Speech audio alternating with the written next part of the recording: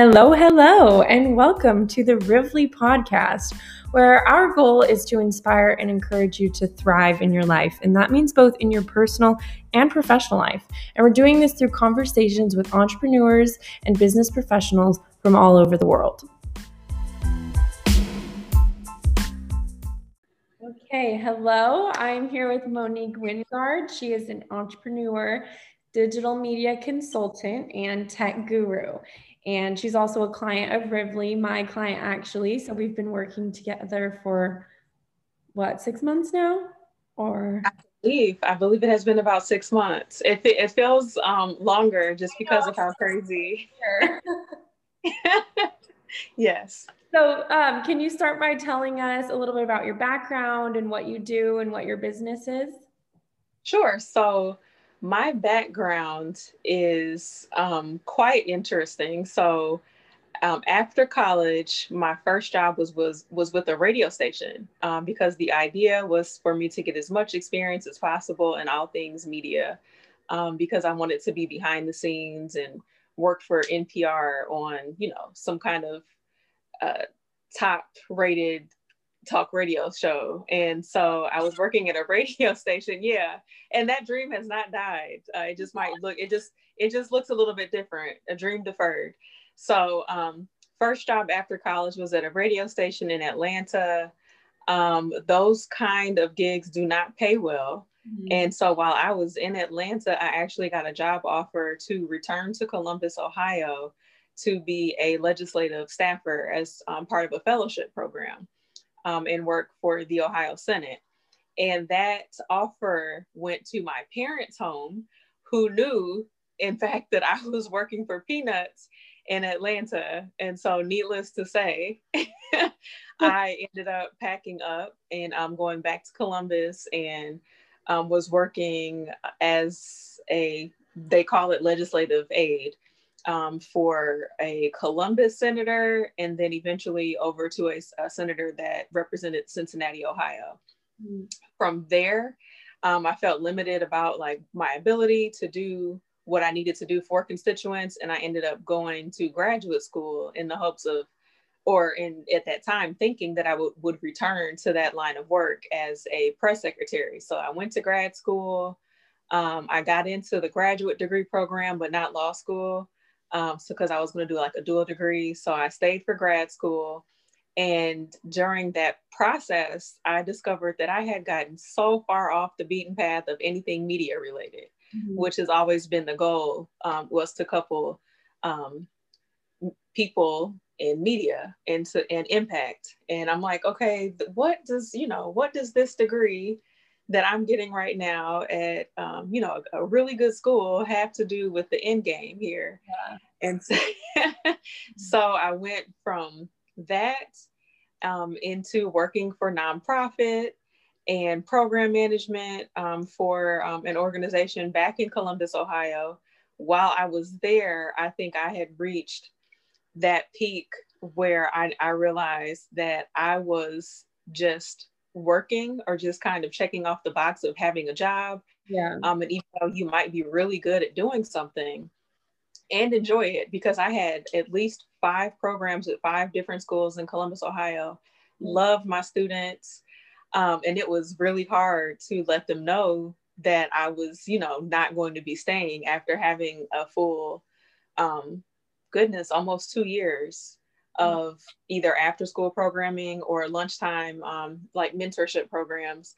But I had gotten a full ride to Ohio University Scripps College of Communication with a living stipend. So it was like the polar opposite experience of what I'd had previously in grad school. It's like, you're going to pay me to come to school and do what I love, because it was all about public media, which again, yes, was that dream of being in broadcast, but behind the scenes. Mm-hmm. And you're going to pay me to learn it. So I packed it up again, moved to Athens, Ohio. From there, did some teaching. So I was a grad assistant, plus I was responsible for getting up at 4 or 5 o'clock in the morning and recording either going live on the air at 6 o'clock in the morning and recording 12 hours of programming for Saturday and Sundays. Wow. Which I was actually happy to do because, that's one of those things where you say, be careful what you ask for, what you wish for. You say this is what you want to do and learn how to do. And I did that. The dream of like going straight from there to I'm going to Washington, D.C. and I'm going to work for NPR didn't happen. But in the midst of all of that, I've discovered, obviously like what my strengths were. And sometimes we learn more about what you don't want to do, more so than like what you do want to do. And I had become like more than clear of all the things that I did not want to do. And I was like in a hurry to finally get to those things I really wanted to do. And I took some time to sit back, literally, as in I packed up again and left Ohio, moved in with my parents in the DMV until I could figure out like what is going to be the roadmap to get to where I want to be. And while doing that, I found out that Chicago was bustling with opportunity in terms of everything that I knew and loved. And that also happened to include technology. And so because at the time, this was the age of Twitter sort of being new, but not really.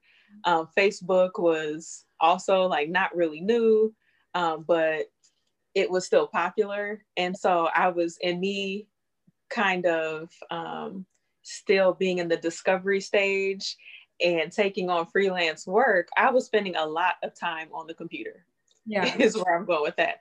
So I was on the computer a lot and was actually learning a lot and didn't really realize it. So when I saw an opportunity or saw how many opportunities existed in the city of Chicago for me to continue learning more about technology, fuse it with media and storytelling and writing, I'm thinking, what more do I need to see?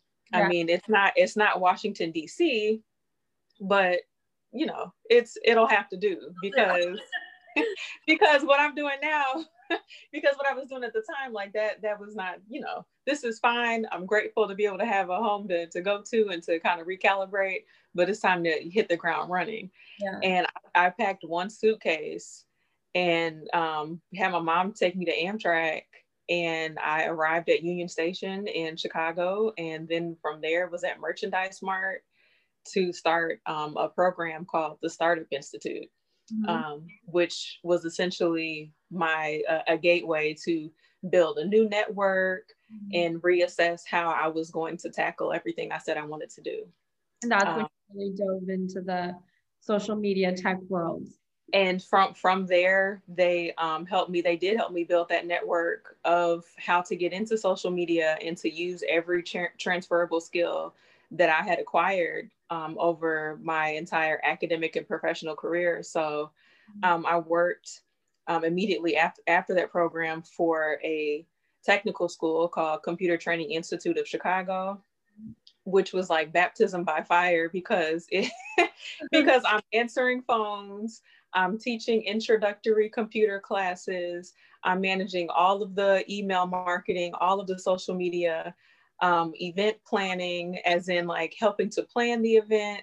And then the day of the event, I am there and helping to, do whatever is required to make sure that it runs smoothly.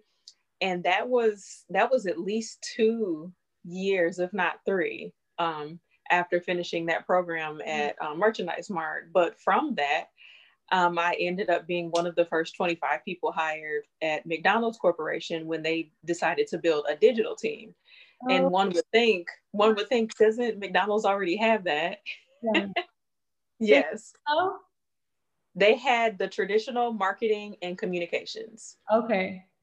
And so if you have some, people there who they probably did know, enough, but if you're already trying to do whatever job you're hired to do, to now say, now we need you to run air quotes, social media for this, this company, in addition to what you're already doing, that's a bit much. So, and that's from my view. What did you, like, what are the type of things you did for them?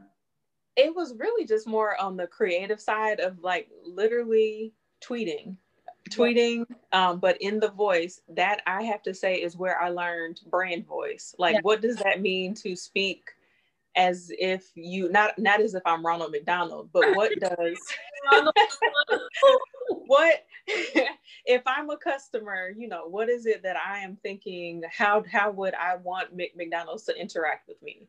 So we learned behind the scenes and like received a brand guide that was like much more than 1 page long, but you know, who the target customer or typical customer at McDonald's is, and to speak, think, and act like them so they can, you know, be talking to a peer.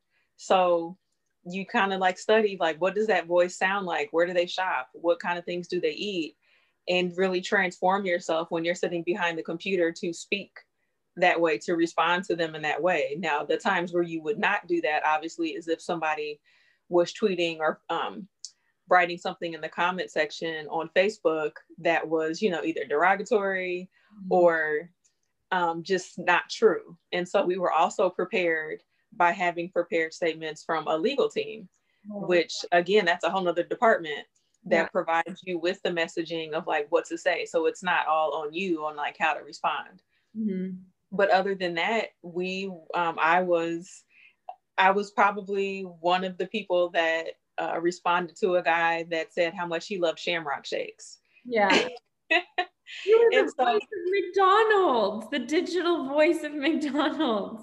Yeah, yes. And I mean, we were a small but mighty team. And even within that 25 people, we were broken up into even smaller teams to, you know, to keep things interesting and to, you know, maximize the impact of having that, you know, 25 people who are all really good at what they do and all passionate about it, but to learn from each other and to add that healthy competition to the work environment to see like what team could respond to as many messages that day, engagement, like, you know, who's writing the tweets that are getting retweeted the most or getting the most likes.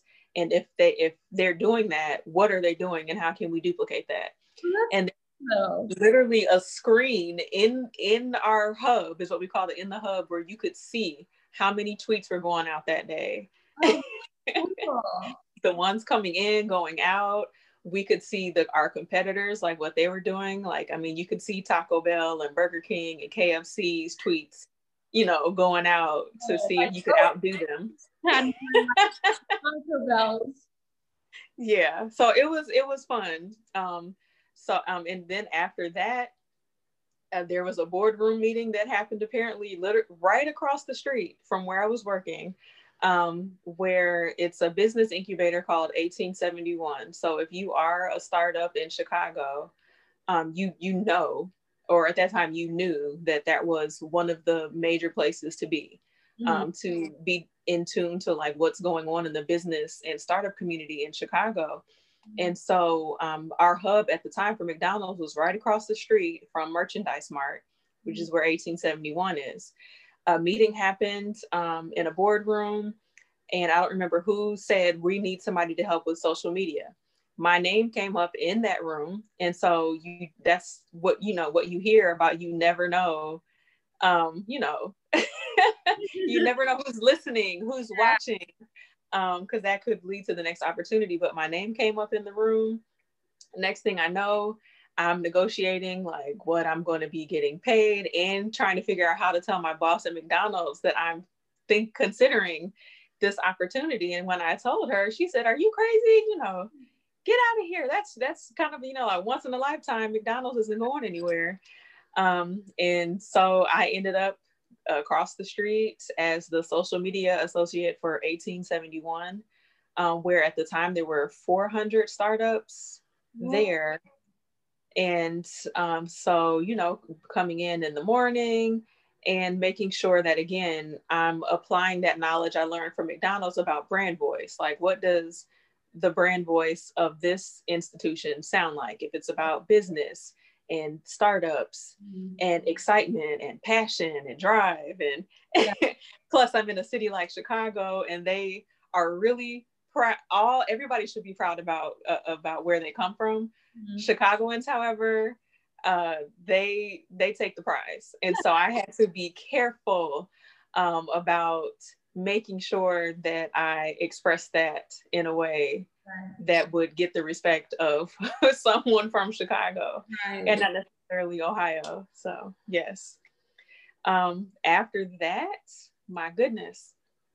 And I told you this was an interesting journey. Yeah. After that, I end up on a completely opposite end of anything related to, not completely, but it was still tech, but it was not related to business. So I end up at a Black, I need to be specific here, Black Christian publishing company. Yeah. And so there are not a lot of companies out there that have seen the importance of contextualizing literature for Black churches. Mm-hmm. And so they are considered a legacy organization, which means like, they've been around for a long time. Mm-hmm. They've been doing what works and it's been working well. Mm-hmm. However, now digital plays a role. And they had not quite gotten a good grasp on that. And in comes me, where it's just like, okay, now I've gone from being at my parents, just kind of figuring it out on my laptop, having a good time while doing it, and learning in the process, to working for really great companies, tech school, and now I'm at an organization who needs my help to figure out how to navigate this new space. And through that experience, I would say the proudest moment there would be my Facebook ad reaching Nigeria, and then a Nigerian church emailing me to show me a video that they produced, a music video of their Vacation Bible School students performing a video that was a part of the company's Bible school curriculum. Oh, that's awesome that it reached that far to make that personal connection. Yes, from a Facebook ad in which I can't put a number on it, but it was not a lot of money. Wow. So, to spend a little and make a lot, when you can do that anytime in business, it's a beautiful thing. So, but I was more so excited to know that the message they wanted to convey, what had reached another, part of the world. Enough to reach out to you. It's like we're global. Like we went global. Yeah. That's amazing. So that is the journey all in a nutshell that has brought me now to saying, well, if I can do that for all of those companies, why not my own, which has always been to some degree the goal. Like the dream, especially once I went to Chicago, my goal was to start my own company. And I think in the back of my mind, there was a lot of intimidation with attempting to do something like that. And so making sure that I was continuing to get experience took precedence over me just taking that leap of faith and just, I'm going to start a company. Yeah. Hundreds of miles away from home, and we're in a city where I have no family, and I'm, building a brand new network. I'm just going to up and start a company. So there was a lot of, I have to admit, like fear, excitement, and valuable learning that happened. So what did actually push you to make that leap to entrepreneurship? Wanting to focus on a certain segment of people and wanting to work with more than just one person. So there's actually never been a time that I didn't have like we'll call it a side hustle. Like I've always on the side been doing something. And it may not have been like what I'm doing right now, but I've always been either writing a freelance article while I'm working full time. And honestly, what pushed me are the coffee chats. It was the people who wanted to pick my brain. I would have to say I have to thank for me deciding to monetize. That's like the post that we posted on Consult with Savvy that was like, Yes. no, you can't pick my brain, but you can pay for my services. Yes. I think it was after the third time, and it was so blatant that I met somebody for coffee. And so, in hindsight, when you think about what all goes into that, like, I love a good coffee shop, I love a cup of coffee. And but having to take time out of my day to, number one, travel to whatever coffee shop we're going to, you know, either they're buying it or I'm buying it, that's kind of up in the air. But then the time that is now going to be spent for you to ask me whatever question you want about how to achieve your goal, and all I got out of it was a cup of coffee. And they're going to make money off of that tip, you know? But in the back of my mind, though, I think that I was always thinking, oh, this is a good opportunity. Like, don't think that way. Don't think that you're being taken advantage of, because it's, this is an opportunity, which, sometimes for some people it does pan out to be that. But there was one person who sat and literally had a notebook out and wrote down almost word for word everything I said with the intent. And I believe even told me when I was finished that, oh, yeah, I have an assistant, or yeah, I have this person and I'm going to give them this and have them do this. Oh and my the meeting was over. And I'm like, did I spend my valuable time to sit here with you to have coffee for you to pick my brain, to write down all of my ideas to go and carry them out on your own? Yeah. And the one thing that has given me peace about that is that, people can copy or, write down your ideas, or even try to duplicate try to duplicate what you're doing, but it never quite adds up to like what I do, Yeah.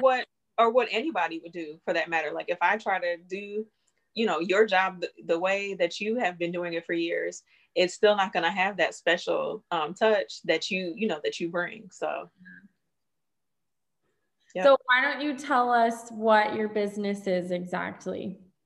So I started Savvy Consulting and Communications because I saw a need for women who were in leadership, who needed to amplify their mission. And like, not just their mission, but their online presence. No matter how much of a bad rap things like social media gets, it has a place, and it has value. Yeah. And there's a way to go about utilizing it effectively. And so the more I started to see women specifically, not that, guys, no offense, but, me, hey, being a woman and being a Black woman, a lot of these people are my peers, and I see them, out there doing amazing things and trying to shout it to the world, but it's not reaching the people that it needs to reach. Yeah. And I'm sitting back and watching and knowing like, well, all we need to do is get your website up, and you can start a blog, and just make sure that you are posting on a consistent basis. Or what you should do, that you should start a campaign. Like, you don't have to post every day, but start a campaign that is, either informing people, educating them, inspiring them, just to help people figure out how they can go about getting their message out in a way that conveys their unique approach or message. So I started it for women in leadership, and that's women in office, entrepreneurial women, or somebody who's still trying to figure it out. I mean, I just had a call today with a entrepreneur who has been working on an app for almost 4 years. And she was turned down for funding because of her amount of followers. Oh, really? This person commented to her to come back when she builds her audience. And her business and our app is about Black women's health. It is about educating people about the mortality rate of Black women, which I mean is alarming.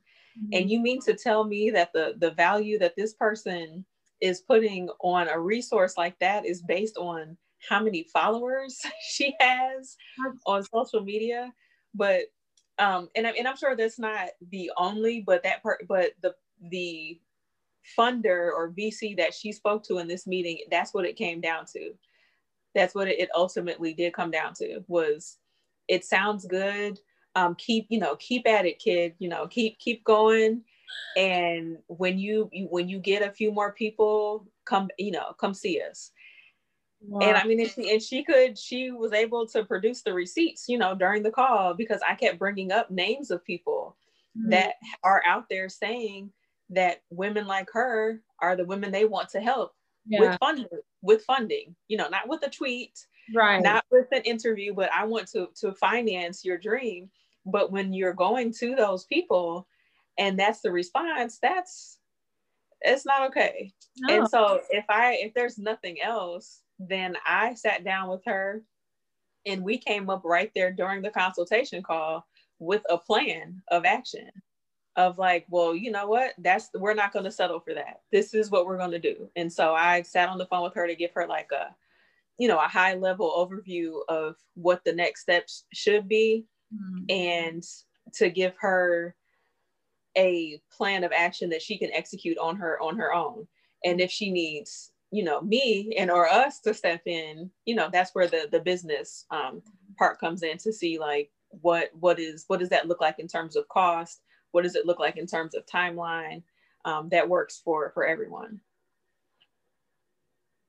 So that goes to show, like, no matter how incredible your message is that you're trying to get out there, like, people really do care about, I mean, as it is, people really do care about that. The follower count and the engagement.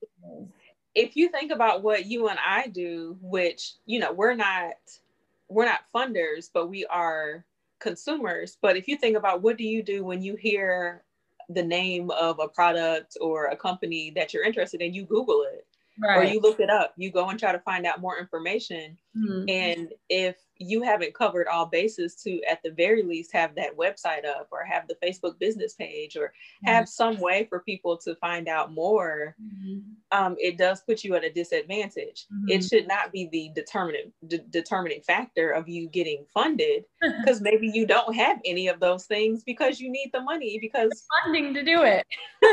Wix and WordPress and GoDaddy and none of these, Shopify, none of them operate for free. No, yeah, they lose money. Yes.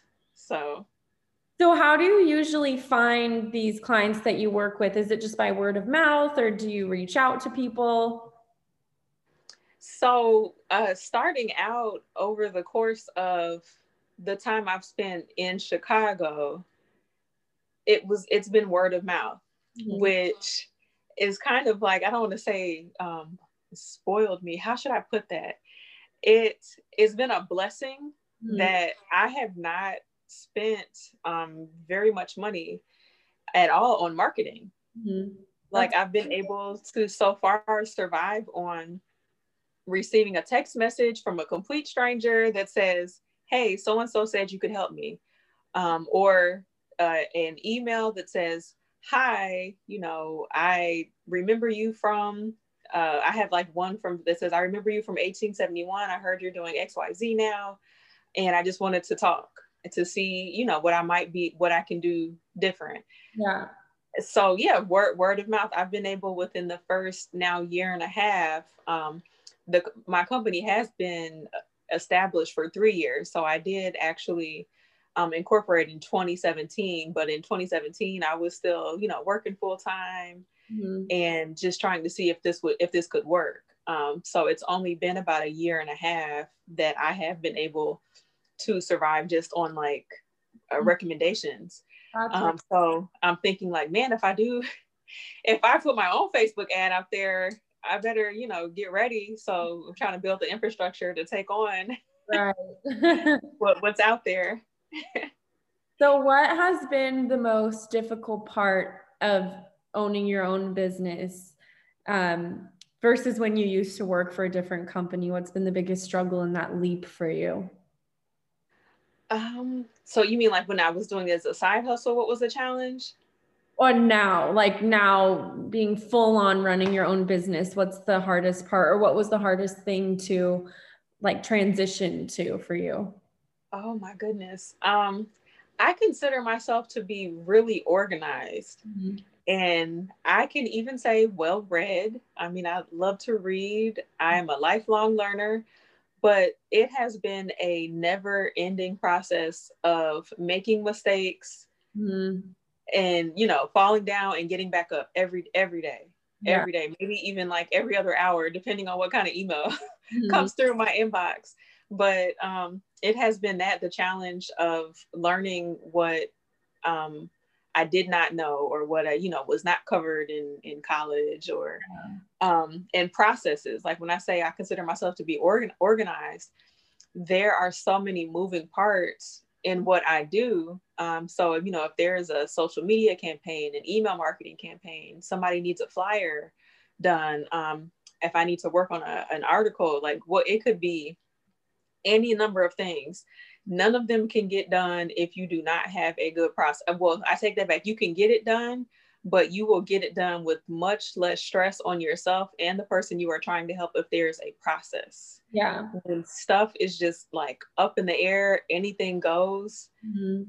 To me, it's just a recipe for a complete disaster, Yeah. or just, something that, or a company that I don't want to run. Like, I don't want to run anything where I just don't know from day to day how I'm going to receive a message, or I'm going to send somebody an email with no clarity Mhm. on like where we are on the projects. Like it's a business. Yeah. So, and I am treating it as such. So it has been both making sure that I'm setting a standard, Mhm. and also letting the people that I work with know Mhm. that this is a business. Yeah. Yeah. I mean, you're not calling in a favor. Right. It's not And a coffee chat.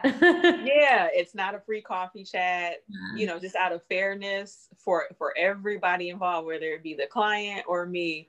Let's think this out to get to the end game. Like, that goal that we both want to achieve, there's a way to get there. So that's been challenging for me in figuring out, oh gosh, there's 1,000 tools to use. You watch YouTube, and yeah, everybody's trying to get you to download their productivity app. And so I have had to try many of them until I land on the one that works for me.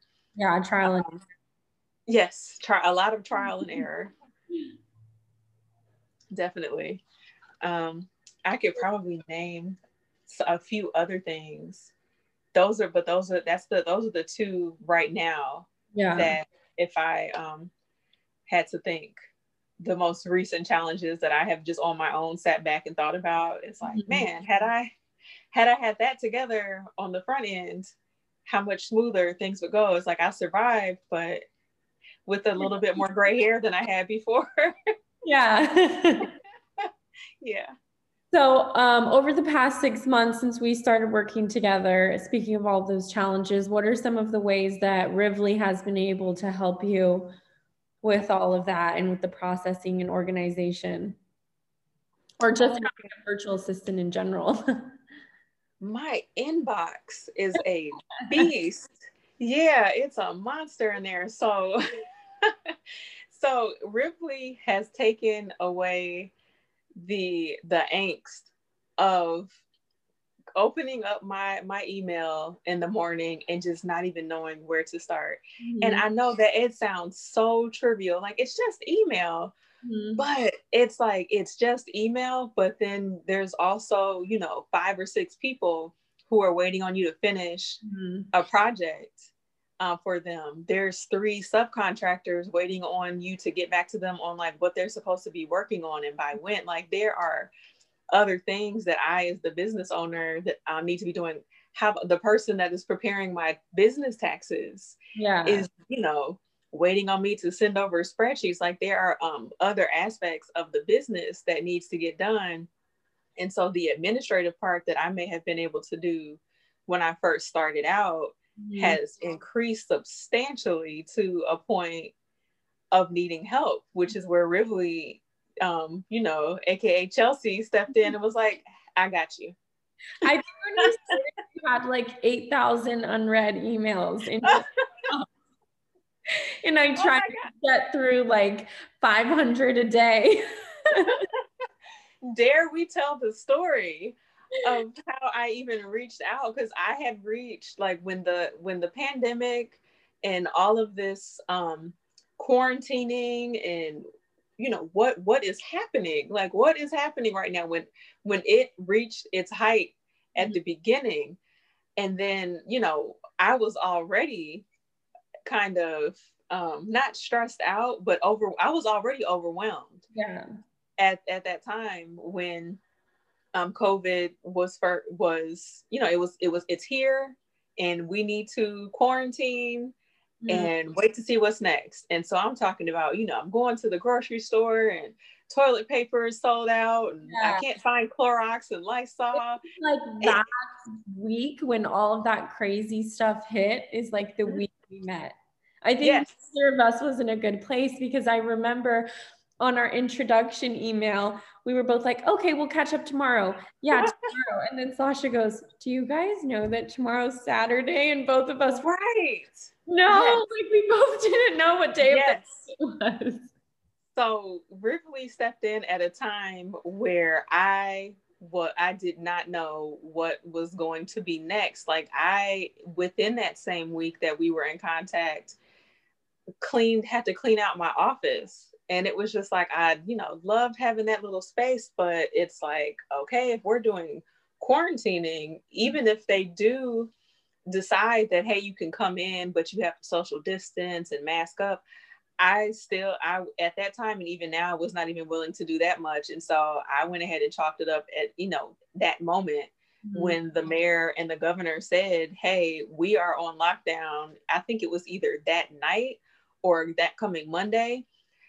If somebody would have been on 53rd Street the day I cleaned out my office, like I didn't even drive. I walked to the office and was like carrying stuff because I didn't want to lose my parking spot. So if you live in Chicago and specifically in Hyde Park, a parking spot is just not a guarantee. And I had a VIP spot like right in front of my apartment building.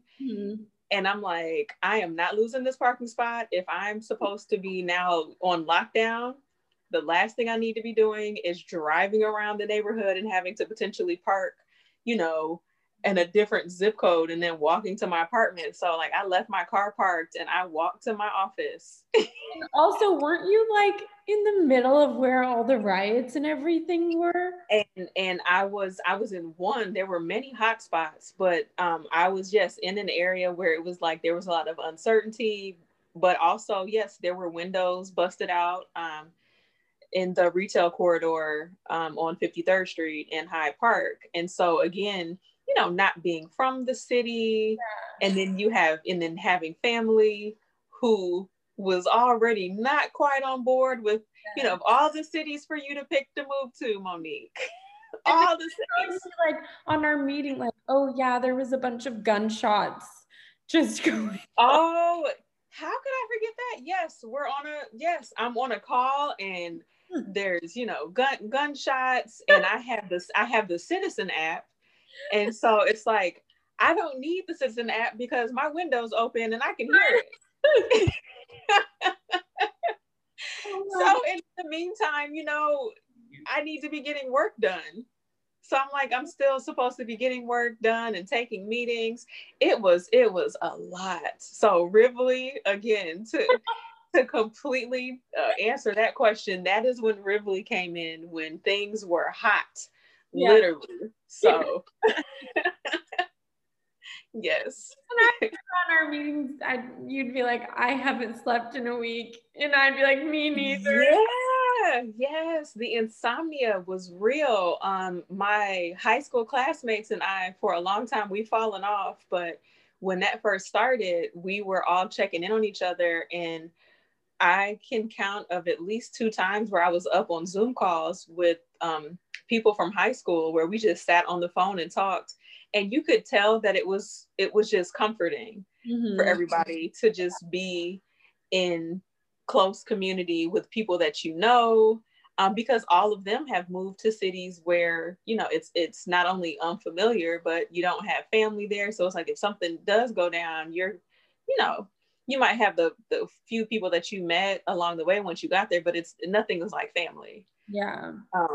So it felt that way. And that's probably why we were up till maybe 3 or 4 in the morning, the night of riots happening in almost every major city. One night we all just stayed up on the phone with each other and talked. Yeah.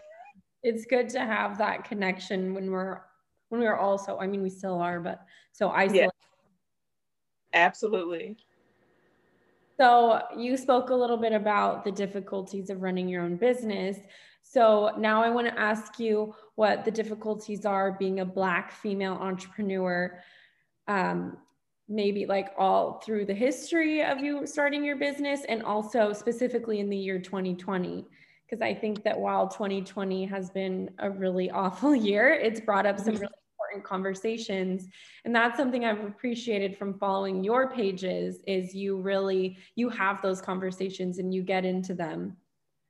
So one of my first experiences after moving to Chicago was it was a true test. Like, not only was moving to Chicago, you know, sight unseen, had not really, I know I had not at all researched neighborhoods, like where to live, any of those kind of things. But it was a test for me to see if I was serious about living my dream, if I was serious about starting my own company and thriving in the areas I'm saying I want to thrive in. So one of my first experiences in the program that I had enrolled in was, and people on the listening to the podcast can't see my hair, but because, you know, there's a lot of hair, you know, to deal with, and Black women who can relate, sometimes you do a wash and go, and a wash and go is, you know, you wash it and you go. And in that process, the hair gets big, depending on, you know, what kind of hair you have. So my hair over the course of what you're saying right now, if you were to see me 2 hours from now, it's going to be even bigger, you know, and it is curly. Yeah. But I'll never forget one day I showed up and I had my cute little dress on, and I had on a beret, and then I had the beret on top of, you know, my curls. And, you know, I can say, I'm not ashamed to say, like, I was cute that day. But where were you going? What were you showing up to? I was showing up to, so there were like regular meetings, like where I would have to be there on site by 9 a.m. every day to engage with my cohort. That was part of this program for us to, you know, to build a new network and to continue like developing a specific skill set, so that when it was over, we would be able to apply what we learned there, plus what we already knew, into integrating into the business community there in Chicago, you know, to land a job essentially. So there were only maybe two other Black women and one Black man in this program. And there were maybe 50 of us. So there were not a lot of people that looked like me there. And the other two Black women, they did wear their hair straightens, like, you know, chemically straightened. Yeah. And I'm all for that. I've, you know, done that probably for half my life, also having a relaxer. But so you got a Black girl that's kind of standing out like a sore thumb with the big hair. And we did a icebreaker that morning in which we had to write down a business idea, because some of the best businesses come about by ideas that would seemingly be completely ridiculous, but they're actually really great ideas. So we all had to write down ideas of a business that is almost completely outlandish, but it could work. Mm-hmm. And so my business was, how about a potato chip delivery company? Mm-hmm. Because, you know, there's a company out there that delivers cookies. I can't remember what it's called right now. Insomnia. And I have actually ordered cookies from in cool. Insomnia. Yeah, at like midnight, they will deliver you fresh baked cookies. Awesome. I want to do that. And so mine is like, hey, potato chips. Yeah. And so as we went on throughout this exercise, someone thought it would be a good idea to start a clown hair company in which there was clown hair attached to a beret. And if you could have seen, they didn't have to say it because it was written. There was no accountability because we wrote these things down on pieces of paper and put them into a hat and just, read off what these company ideas were, with the intent of, getting everybody in the room to get back into thinking creatively and fearlessly about having a concept and running with it. So And you yes, know who wrote that? I do not know to this day who wrote that down, but when whoever read that idea out, they did not even want to read it out because it was so very clearly, you know what I mean, a knock at the Black girl in the room with the big hair and a beret on. Oh And I was so I'll say this. I had already had a good training ground in the state of Ohio in many different aspects, with those kinds of encounters. So I could say, like, whoever did that did not know who they were dealing with.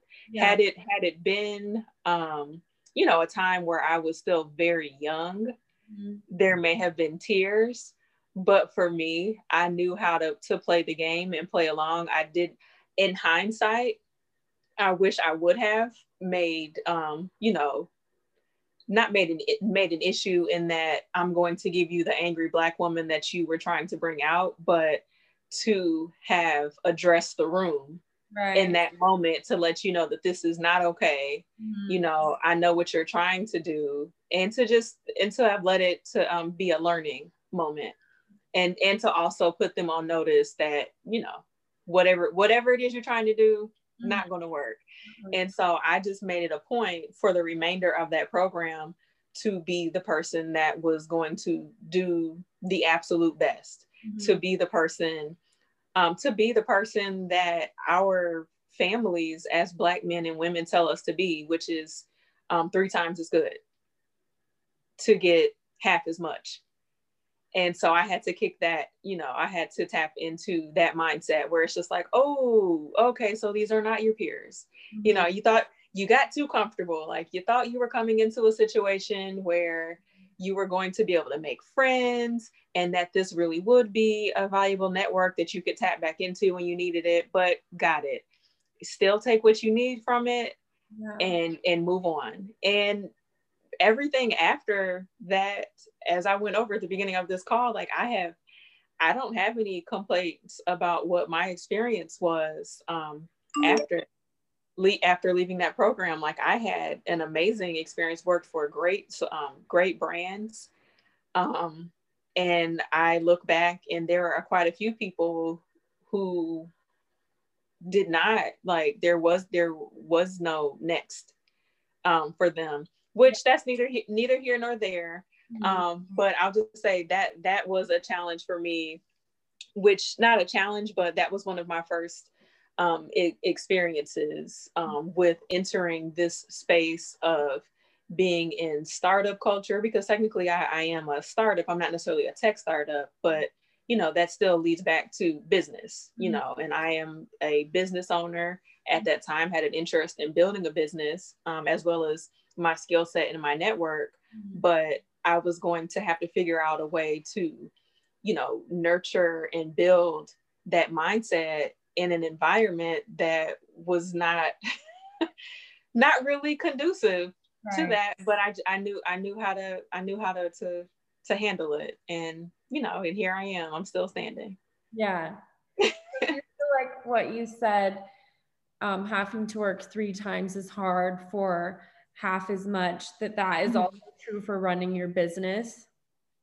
Oh, absolutely. I mean, I can right now think of instances where I've sought the advice of women who mean really well and who have a lot of knowledge. They have been really successful in what they do, but the approach that they took, if I were to do the same thing, and I'll even try to be even more specific, the outcomes would just be different. Like there have been several instances where I've been given advice on what to do to grow my business, and and I do that, and the outcome is not favorable. I mean, especially as it relates to something like money. Yeah. Or I know there is a woman who actually owns a company, and she was like one of the first people to start a like social media agency. And I mean, I'm not like 100% just a social media agency, but she's like one of the first people to do something like that. And I had a phone call with her. We've met in person and had calls. And her experience, like from the ground up, was just so polar opposite of anything I've like ever experienced. I mean, even down to the startup capital that she had to start her business and to make the same mistakes that I have made on the front end, but to be able to recover faster than I would be able to by figuring out a way to get more clients, or or to take on some debt to keep things up and running. So yeah, there's that aspect, and just experiences where I can tell while I'm speaking to someone, and I'll be direct and say, like, I can tell, like, when I'm speaking to like maybe a white man, and while I'm talking to him, he's just kind of, the body language says, yeah, that's nice, or that's cute. But and I've had a guy, I've gone and talked to a guy about my business, and it ends with him telling me about my resume and telling me that I need to get like my resume redone or something. And it's like, well, that may be true. What does that have to do with me coming in here with my value, value proposition, and you helping me with my business plan, and all of those things that would ensure that every room I enter, I have all the tools I need to be successful. Yeah. So that happened. Another one I wanted to mention that I've been noticing and talking to you about is the stock image issue. And goodness, yes. Ashamed that I didn't notice that until like the last 6 months. Yes. I cannot think of it. I think it's hashtag WOC in tech. So the stock image issue became such a problem that an organization, and I don't know if it's an organization, but I do remember that there was a group that started an initiative to do a photo shoot over the course of either like a weekend or a week. I don't know how long they spent doing it, but if you were to look up, and I'm pretty sure it's hashtag WOCIN tech, and they were going to take on that task of like building the stock library that is available to people who are in this space. And I don't remember what their goodbye letter said, but I do know that it became a temporary effort rather than like a long-term one, which I was sad to see. I'm happy to see though that the pictures have been able to be distributed to companies like, I know I see them on Buffer. I can't remember who Buffer sources their photos from, but those photos are available there. They're still available on Flickr, because I think that's where they are housing all of the stock photos to download for free, mind you. That's important. Like the photos are free, and they reflect Black women in professional settings, and in settings working with technology, or in an office, in a boardroom. And then there's also Create Her Stock, which I've continued to utilize that service. And there probably are others, but they just for whatever reason have not been able to get the word out as much as they would like, or even I would like, so I can start using their products also. But yeah, stock images, it's better than it was. Having available stock images of Black men and women in professional settings, or in settings of just everyday life, enjoying life, are sometimes far and few. And it's really funny.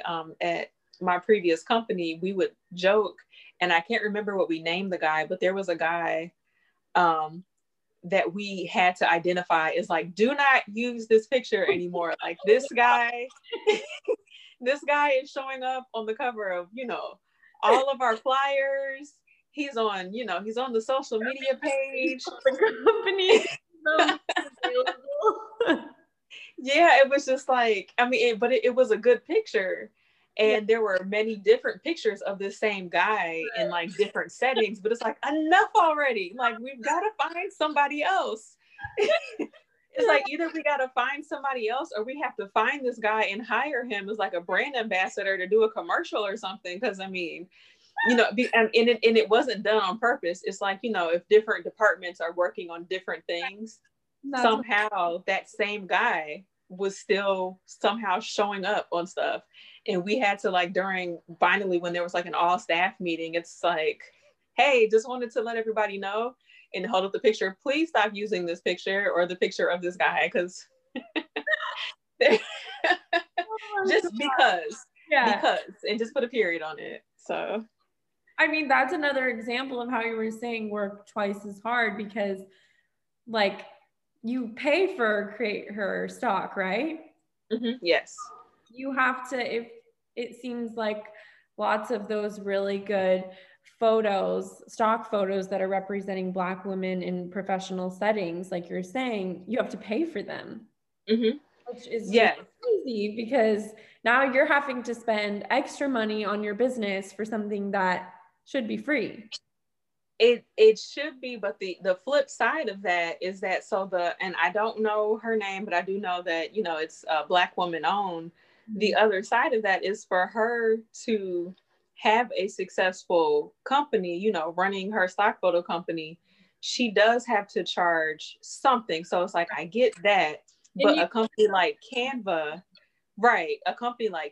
however, I would like to see them increase the amount of photos available. And I'm sure she would love to be able to offer them for free. But if we were to put her up against, I don't want to say Canva, because they're not completely a stock photo company. I cannot think for some reason of the larger, what is it? I use Unsplash, and they're so there's Unsplash, and oh my gosh, there's a much larger one. iStock, I think, is another one.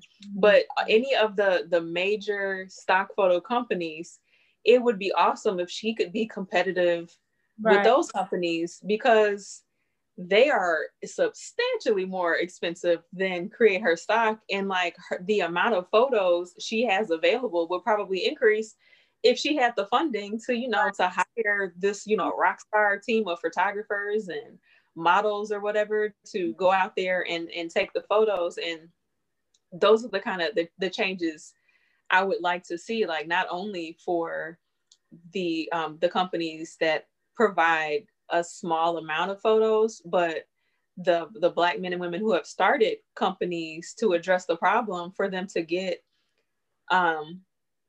the funding that they need to grow. And it's not like you're giving, a handout, because they are solving a problem, providing a good service. Yeah. I mean, I think that's an amazing company. And, when you talk about supporting small businesses, I don't even know if it's a small business, but it's one that I would want to support, because it's so needed. But then on the flip side, it's sad that there's so few of them. Exactly. And I can just imagine, me being a small business owner and knowing that, my bandwidth is, it has its limits. I can't imagine on her ends, like what that looks like. Cause I mean, I know nothing about that industry. Wow. And so, like what would have her arrive at the decision to one day just say enough, kind of Yeah. like what the other company, like not company, but the effort, women of color in tech, when what had them arrive at that decision to say, like, we know we're addressing a major issue in terms of representation, Mhm. but if people can't survive on air, so maybe it was that was just like, if the money's not going to come, this is where this has to end. Mhm. And So I asked you about this before, but for the podcast, like, where do you think this issue stems from? I know you were mentioning the history of it and people saving photos. Can you touch on that a little bit? yes, if I could, that is such, oh my goodness. If I could find the name of the company, that is really going to bother me. But the way that anybody that's listening to this can find out more, if you go to the NABJ Chicago Facebook page, we hosted an event with the National Museum of African American History and Culture. And it was called digitizing Black narratives. Mhm. So if you Google digitizing Black narratives, or again, go to that Facebook page for NABJ Chicago, and there's an entire video of a woman who is an archivist who recognized the fact that photos that are, I mean, priceless, like can never be redone, because they're from like the 20s, 30s, 40s, from the Harlem Renaissance era, that are just being tossed away in the garbage or have been destroyed in fires. And she discussed, at having worked at the Chicago Defender, and at some point, like when things were starting to make that transition from print no longer being as not reputable, but oh my goodness, starting to lose my train, not making as much money. So when print was starting to fade out, with that, you have people transitioning out, and that leaves a building, a building that is full of not only company files, but photos that need to be archived. And if you think about what happens, somebody that may have been working there their whole life and they lose their job, how much care and concern do you think they have about photos in some back room somewhere? And so she discussed, like, being on the scene just in the nick of time before, I think, a building was getting ready to be demolished, or they were in jeopardy of an entire room of photos of really influential people in the community just being destroyed. And and those things not being treasured, or not being transported or digitized in a way to preserve that history. And from that, she brought up the issue of, even in the home, where if you think about, when family members pass away, those photo albums that are on the bookshelf, or photo albums that wherever they are in the home, when that family member passes away, who's going in and making sure that if you don't get anything else out of there, get those pictures? Right. Because if not, what do you think the bank or some contractors are going to do when they need to flip that house?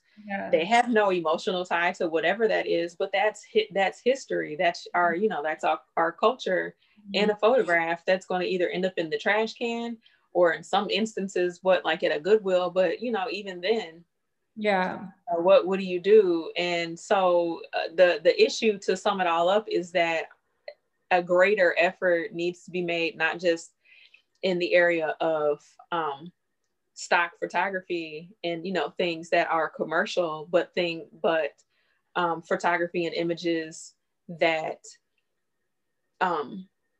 place value on our history as it existed at that time, because you can't duplicate it. You cannot recreate that.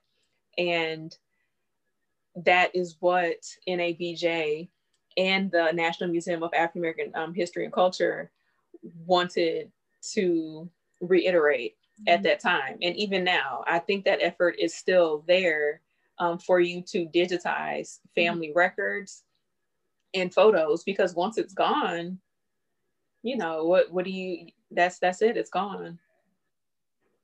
Well, that's awesome that because you were a part of that event, right? Yes, as a member of the board of the organization. I was there, but I was very much just like a participant, member of the audience, to just take in all of what she was saying, and to figure out what I needed to do within my own family to make sure that photos are something that we figure out a way to keep, to protect those, digitize them, do whatever we need to do to make sure that they're not, even unintentionally destroyed, because that's a part of history. Not just our family history, but literally, history that you can't get that back. And the one thing that did give me some hope is that I do recall that Google did step in this effort with the National Museum of African American History and Culture to provide a resource in terms of like storage and a re-education on this issue. So yes, please, if anybody does want to learn more about that, even if you were just to look up digitizing Black narratives, or to look up Google and Black photography, you would find more information about that. And I want, if I can, to go to NABJ. NABJ Chicago.org. Okay.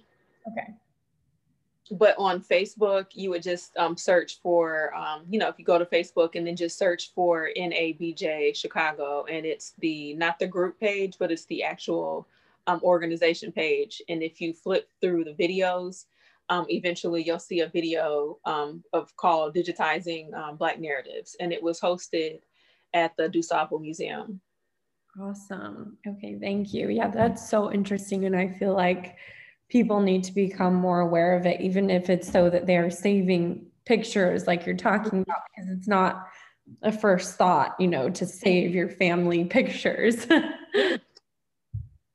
No, because I mean, for whatever reason, some people don't look at that as like an heirloom. Right. Or maybe they do, but at a time like that, when, some family member has passed, it could just be overwhelming. Yeah. To have that on your mind, to say, well, let me put that to the side for a second and go and search through the many, items or belongings of this person that's no longer here, and find pictures. Yeah. And if you're not in a position, in terms of your living situation, to house that kind of, to store rather, that those kinds of things, that's a whole nother issue that I'm not really even sure, what you would do, other than see if you could submit them to the Library of Congress, or to the museum that's in DC, or to a museum that's in your area. Like if you live in a studio apartment, and all the responsibility is on you to figure out what to do with this person's belongings. I mean, you just, even if you wanted to, you can't bring it all there. Yeah. And then we all know how moving can be. Yeah. Yeah. Like a move can be, in itself a task. And it's like, the less stuff you have to transport, the better. So. Yeah. Well, thank you for sharing a bit about that. I really was excited to have you talk about that, just because, like, especially your voice online and on social media. So I'll link your Instagram on the podcast so people can follow you, because your page is super inspiring. Oh, really? Yeah. Thank you. So I can't remember. So there's this young lady, and she's like, you're not that much older than me, but she is younger than me. And so I kind of consider her like a mentee. She just graduated from college.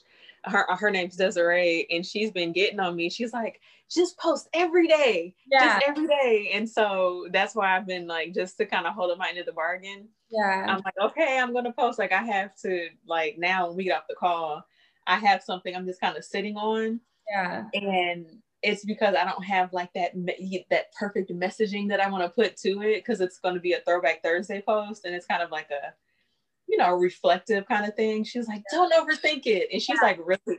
Yeah. Yeah, just whatever you can think of, just put it up there. And she's like really into this. Like that's her area, is like content and video and social. So I'm probably like a test case for her or something. But to me, it was just like she's been motivating me to continue doing whatever it is I'm doing. Yeah. So I'm glad to hear that, because I'm never sure, and I had gotten to the point to where I just stopped completely, and it was like sporadic. So well, I'm glad seeing it again. Yeah. So I know we're like going way over time, but I wanted to ask you one more question before we end it. But because at Rivvly, we're super big on balance between like your work life and your personal life. You've been working from home for a while now. So I wanted to ask you how you balance that and stay productive working from home, and what some tips are that you have for anyone listening. What I have started doing lately, when I can stick to it, is working for say 20 or 30 minutes at a time and then stopping. Like even if you have to set a timer, just get up from your desk, because nothing good can come from sitting at your desk all day and eating at your desk and just not getting up. So it has worked really well for me to put limits on almost anything, everything. So I set a timer on my phone for like 20 minutes. And even if it's, I just stand up at my desk, or to get up and walk to the kitchen and get a snack and then come back to whatever it is I'm doing, and either continue that same project or start on something else. Because I can get started on something and just end up so engrossed in that one project that everything else is still waiting on me. And it's like, oh man. So yeah, and the block scheduling too, right? Do you still do that? Yes. And so block scheduling, which Chelsea set up for me, because it was just before, I'm just whatever, I'm making it up. I'm making up whatever I need to do next. Is, you know, it's going to pop up in my inbox or it's on my desk. But I've gotten a lot more disciplined about my day-to-day, like even, you know, checking my schedule the night before. It's really, honestly, all of the things that one would do when you were working for somebody else, give yourself that same respect. You know what I mean? Yeah. Okay. Pretending that, well, I mean, you are your own boss, but actually, Yes.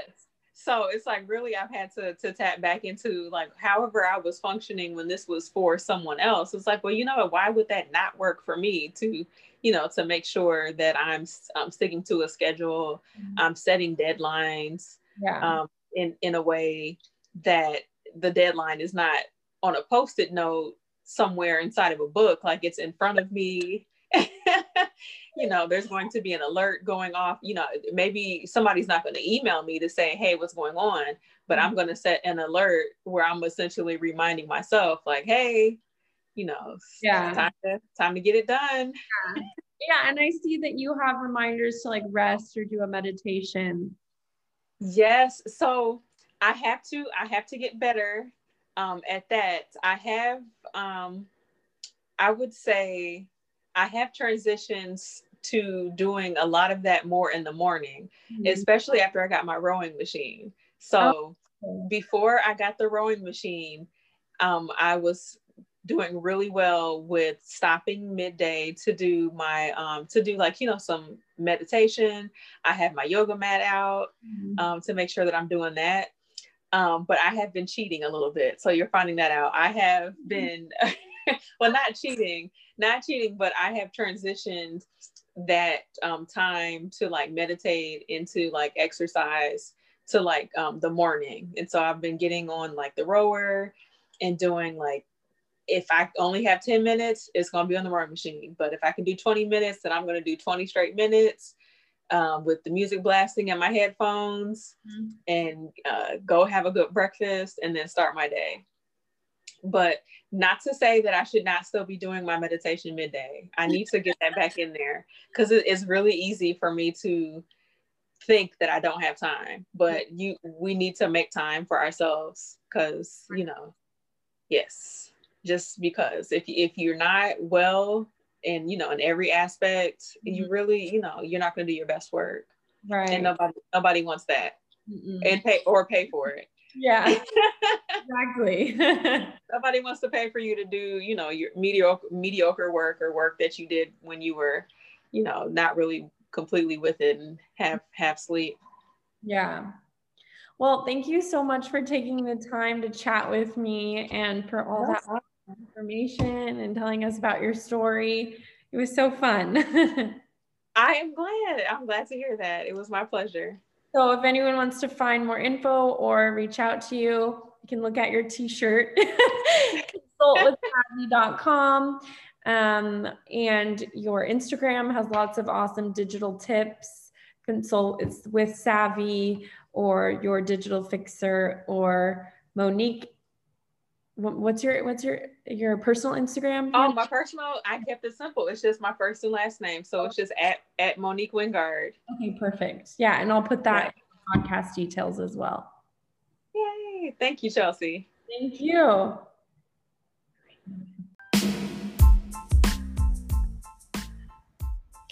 If you're interested in learning more about Rivvly and our services, you can head over to our website at rivvly.com, where a clear brain equals better you and a balanced tomorrow.